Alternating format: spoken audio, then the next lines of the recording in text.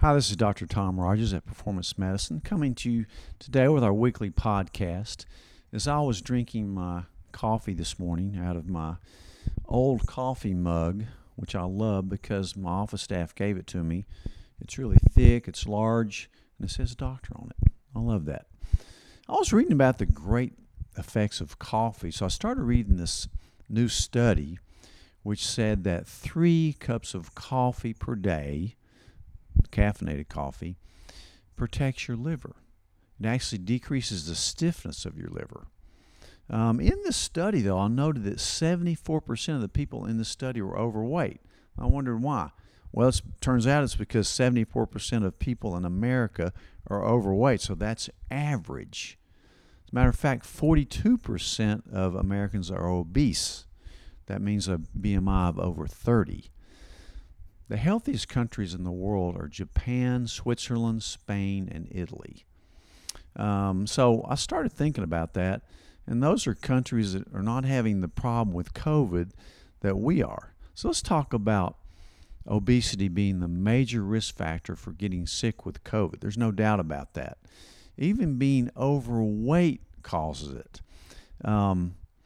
In a journal called Obesity Reviews, studies took 400,000 Americans, and it turned out that if you're obese, you're 113% more likely to be hospitalized with COVID, 74% more likely to go in the ICU, and 48% more likely to die.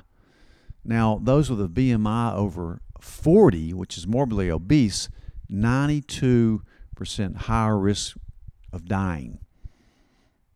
Now, it's even worse in young people. The young people that are at risk for this are usually morbidly obese or have another coexisting comorbidity. Why is that? Well, it turns out the obese have impaired immunity.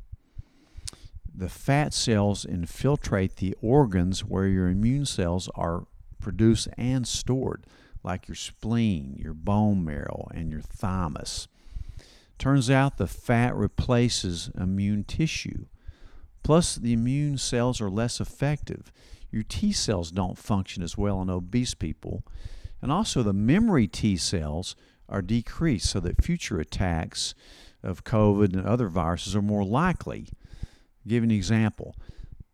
If you're vaccinated with a flu vaccine and obese, you're twice as likely to get the flu as vaccinated people who are not obese. Another reason obese have more problem, they have more inflammation. Fat cells secrete cytokines, which are messengers that increase inflammation. They also bring in macrophages that come in and try to clean out the fat cells. The obese people are more likely to clot their blood more easily. And that's what eventually kills COVID patients is blood clots to your lungs. The WHO reported that 2.2 million of the 2.5 million COVID deaths worldwide occurred in countries where half the population was overweight. So this turns out to regulate that COVID deaths are 10 times higher in these countries than obese people. Look at Vietnam, a country with one of the lowest death rates from COVID. Only 18% of their people are overweight. Even the CDC study that came out said that 78% of hospitalized patients on a vent and that are dying were overweight. And remember, a man that is 5'10" and weighs 175 pounds is classified as overweight. A woman that's 5'4" and weighs 146 pounds is overweight. So that's remarkable to me. So these people are dying, they're getting COVID, they're dying more frequently from COVID, and it's just really significant. The other factor I want you to realize when we start talking about this is the cultural effects of COVID. You know, COVID is killing a lot more blacks, Hispanics, Native Americans because there's more obesity in that demographic. There's also, brings up another point, a lot lower vitamin D levels in that demographic. For sure, because if you're darker skinned, you're not going to absorb your vitamin D as well. That may be one reason why women die less of COVID than men, because they're taking vitamin D for prevention of osteoporosis. So there's a lot of factors that go into this thing. The two main things you need to remember that taking vitamin D is going to reduce your risk factors for getting and dying of COVID. And remember, take D with K. Vitamin K with anybody over 40 is mandatory if you're taking D. So, even Dr. Fauci says he takes vitamin D.